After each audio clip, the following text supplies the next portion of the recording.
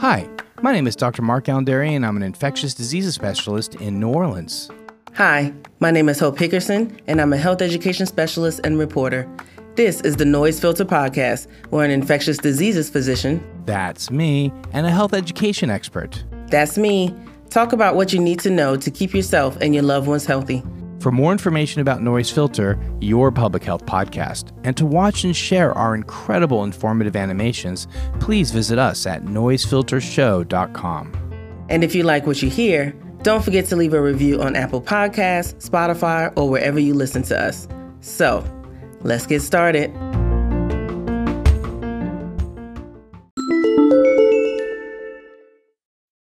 Being physically active could improve the effectiveness of your COVID-19 vaccine. We all know that regular exercise is beneficial for your overall health, but regular exercise might also improve the effectiveness of your COVID vaccines, according to a new study. This study looks at the effects of exercise and vaccines and found that regular exercise can amplify the effects of your next COVID vaccine, and starting exercise today is beneficial, even if your vaccination is still scheduled weeks or months into the future. This study consisted of roughly 200,000 men and women in South Africa, both vaccinated and unvaccinated. The researchers found that being vaccinated effectively prevented severe illness in the majority of the vaccinated individuals. And that's what vaccines do. Remember, folks, they're like seatbelts. The seatbelts don't prevent an accident, they prevent the severity of injuries. But more interestingly, the individuals who were vaccinated and regularly active were about 25% less likely to end up in the hospital compared to sedentary people who were also fully vaccinated. Wow, that's really great. This study adds to the growing body of literature that suggests regular exercise is extremely beneficial to your immune system. In fact, many doctors agree that regular exercise is one of the most important things you can do to prevent severe illness, COVID or otherwise. This past year, several other studies have looked at the relationship between physical activity and the severity of COVID-19 illness. Every study found that being physically active significantly lowered the risk of having adverse COVID-19 outcomes. A review of 16 past studies published in August also concluded that the active individuals were substantially less likely to be infected, hospitalized, or to die from COVID compared to sedentary people. According to doctors in the field, the connection between physical exercise and COVID-19 protection actually makes a lot of sense. Immune function is known to improve with regular physical exercise along with lung function. Researchers and doctors are still unclear as to how regular exercise affects or changes vaccine responses, but it is clear now that exercise is definitely playing a role in strengthening the immune system.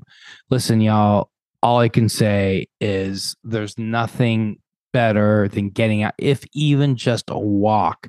You know, I was asked over and over again, and of course, Liana will tell you over and over again, especially deep in the pandemic, when we were in the thick of the pandemic. Doctor, media, always media. What can we do to strengthen your immune system? I need to strengthen my immune system. What can I do? Vitamins, vitamin C, emergency. No. All that stuff is garbage. Here are the 3 ways you strengthen your immune system. You eat as close to a whole foods or plant-based diet as possible.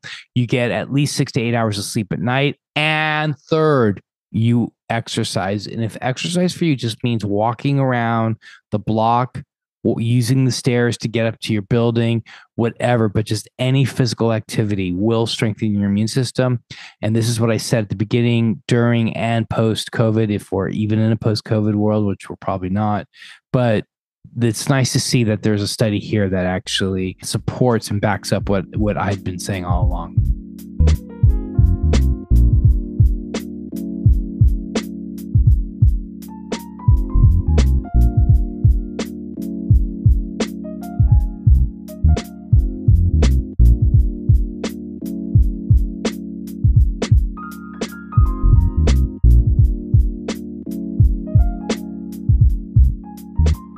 Is it time for daylight savings to go?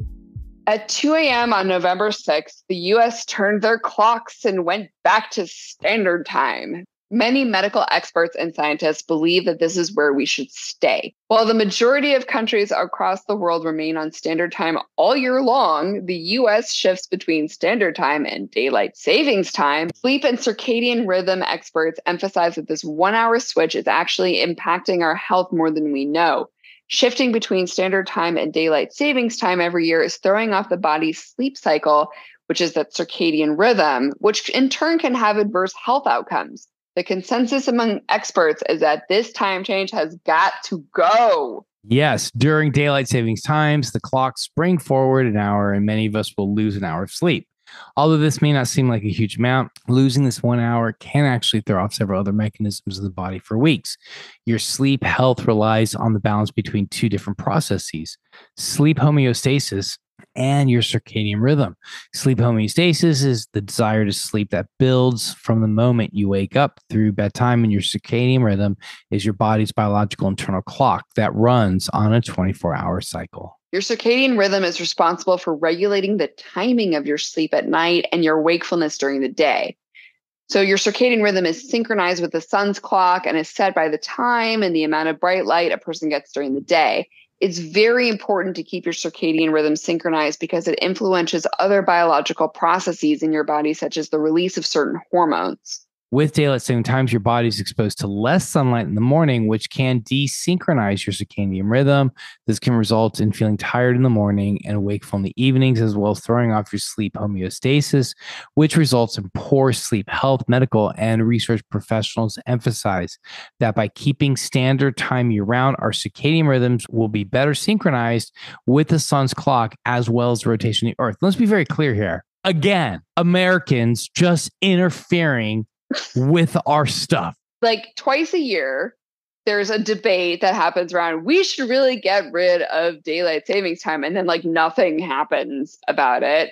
I'm a huge fan of fallback because it means that I wake up and I'm like, oh no, I got to go to work. And then I realize I have a whole extra hour to sleep. And I'm like, this is great. But so many people love the extra light daylight hours towards the end of the day. It feels like their days last longer. And so I think, it's a little bit of personal preference, but like the days do get shorter at the end of the year and they get longer in the summer. Like that's how this works.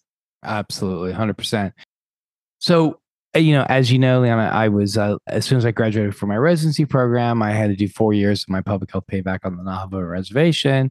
I lived in northern Arizona. Arizona does not change their clocks. Our listeners in Arizona, you're well aware, you do not go back and forth. But you know who does? Utah does. And so it was funny because, as you know, in those days, I didn't wear a watch and I used my cell phone.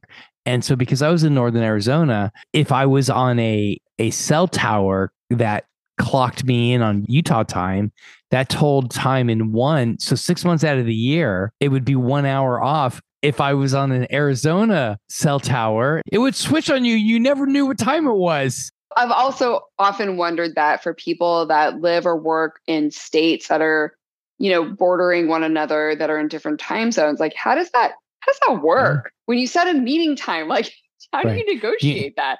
I've always been curious about this. Anyway, if any of you listeners out there do live in a bordering town where, you're in different time zones, I would love to hear how that typically works. So what's the email address again, Mark Allen? info@noisefiltershow.com. Thanks for listening to Noise Filter, your public health podcast. Be sure to subscribe to the Noise Filter podcast. Follow us on social media and leave us a review letting us know your favorite part of the show. You can find me, Hope Hickerson, at hopehickerson.com. And you can find me at Dr. Mark Allen Derry or at the Dr. Derry. That's DRDERY. To see and share our amazing animations and find out more information about us, the show, as well as links to our social media, go to noisefiltershow.com. We are grateful to our sponsors, including Access Health Louisiana and the End the Epidemic Initiative, who are working to bring equitable health outcomes to everyone they serve. Hope, any last words? Stay well out there, folks, and continue taking steps to keep yourself and your loved ones healthy. That includes exercise, a good diet, getting adequate sleep, and seeing your healthcare providers regularly. And protect yourself and others by getting the COVID-19 vaccine and booster, wearing a mask, and social distancing wherever possible. Remember, health is a human right.